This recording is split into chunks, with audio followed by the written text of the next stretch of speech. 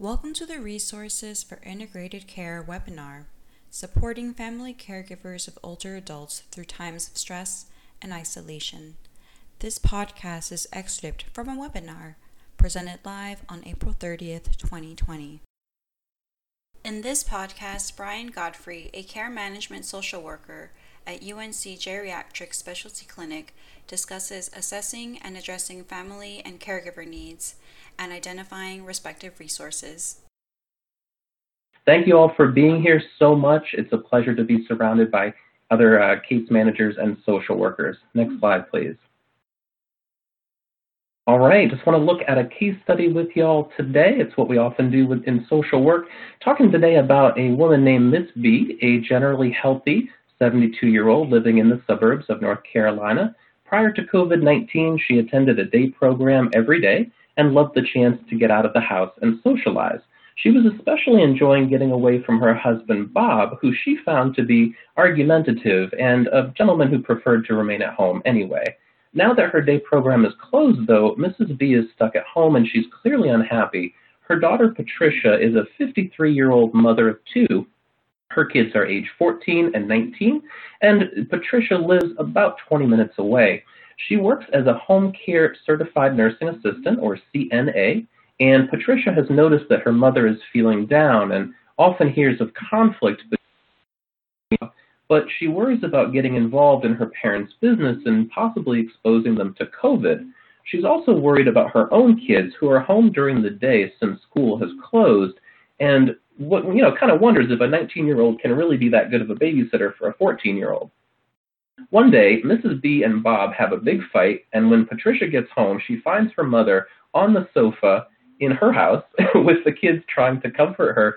Patricia calms her mother down and things go back to normal, but she starts having trouble sleeping, and she's worried about the next big fight and about COVID-19 in general. Next slide, please. I'm sure that will sound familiar, or pieces of that will sound familiar to many of you. So in this slide, I wanted to take a little bit of a look to see what are some of the needs that we can identify in a scenario like this one. And I think there's quite a few. So for Mrs. B, we can notice that she seems to need something to do during the day to replace her previous activity. And some time away from her husband probably wouldn't hurt, but of course that's very challenging right now. Sounds like she might need some mental health support as well, and probably everybody can use COVID-19 education. As for Patricia, it sounds like she needs to reduce her stress, she needs to improve her sleep. Some ongoing caregiver support would be really helpful, maybe some mental health support, and again, the COVID education. As for Bob, sounds like he could use some time away from his wife, and he may even need some health care. Mental health support might be important for him as well, and he too might need something to do during the day with that COVID-19 support.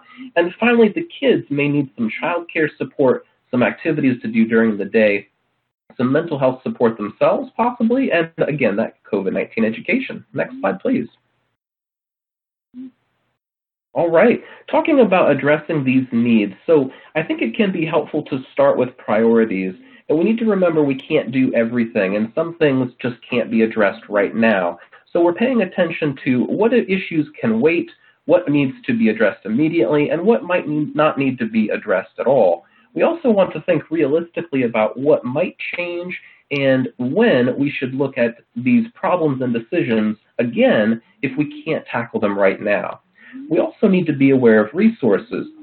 Our other two presenters have mentioned this a bit. It's fantastic. We need to know what resources are available in the community, including financial, social, and other resources. We need to know what strengths does each person in this situation possess. How might they be able to help, and how might they want to help? And in particular, one of the most powerful things we can look at is what has worked in the past. It's important to remember that people are not in existence in isolation, and they've accomplished other things before, so we can look back at previous successes. Finally, looking at values, motivation, and goals. What does each person actually want?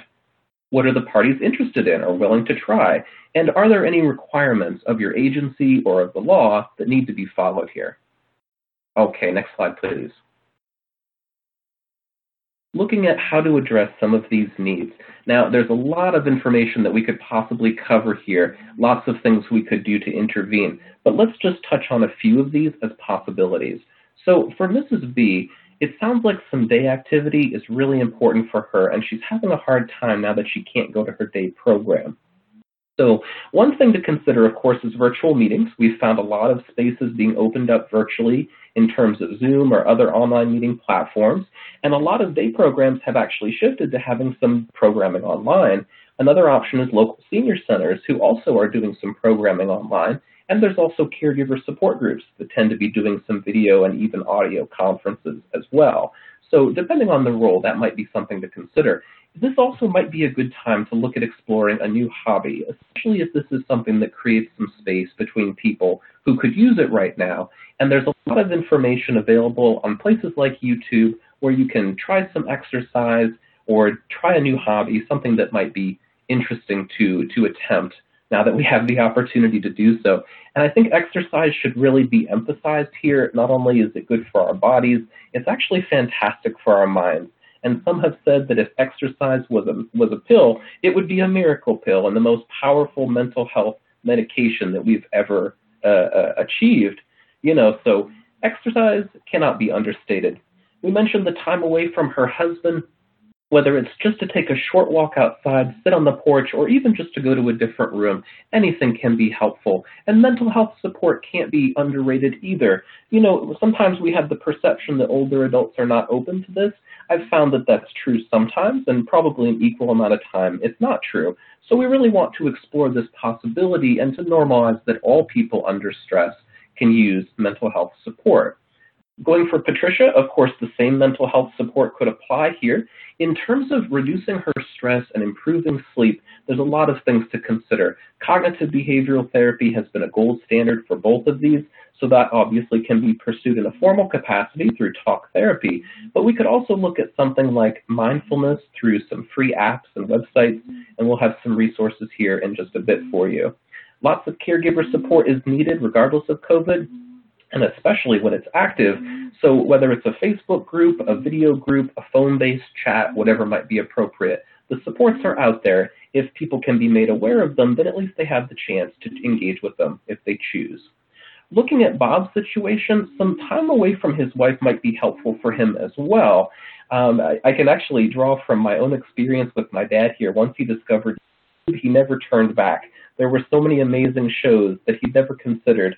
That and also doing Sudoku puzzles. Turns out he absolutely loves them. So whether it's a new hobby or something new to check out like that, there actually might be a way to explore something new here. And of course, with home care, we might need to think about some pros and cons of actually bringing someone into the home and maybe even consulting with the doctor to see if it's worth it to give the caregivers some break and get some medical attention, even though there's an increase in the COVID risk. Finally, looking at kids and their child support, the child care support, there's a lot of local supports that are out there, but they can be difficult to find, and a lot of them have shifted in capacity. So whether it's contacting the Department of Human Services or perhaps Patricia's employer, there could be powerful resources here for child care in the community. And finally, something to do during the day for the kids could be really helpful as well, of course, whether it's a virtual exercise program on YouTube, some kind of new games that they can play, or a way to keep them engaged and just out of trouble. It can be difficult to brainstorm, but again, looking to the past can be successful here. So just briefly, next slide, please. Wanted to show you some resources that are available for you and what to ask about. Won't go through the whole slide, but I just want you to know you'll have access to this list.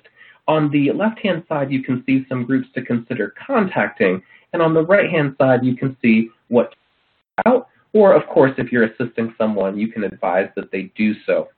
I think it's important to let people know that they can reach out by phone to learn what's available and to not assume that something is off the table just because of COVID. Also, giving them that second column on the right there, something to ask about, can be helpful. So when they're calling, they're not calling blind. They're actually asking for something in particular. Next slide, please.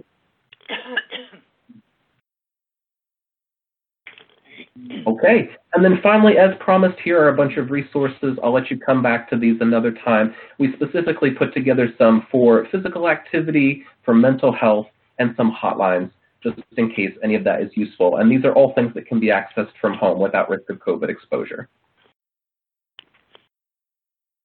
Thank you for listening. This podcast is presented by the Lewin Group and is supported through the Medicare and Medicaid Coordination Office at the Centers for Medicare and Medicaid Services.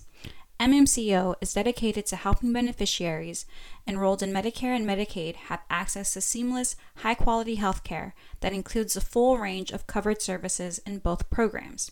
To support providers in their efforts to deliver more integrated and coordinated care, MMCO is developing technical assistance and actionable tools based on successful innovations and care models. To learn more about the current efforts and resources, please visit our website or follow us on Twitter for more details. Our Twitter handle is @integrate_care.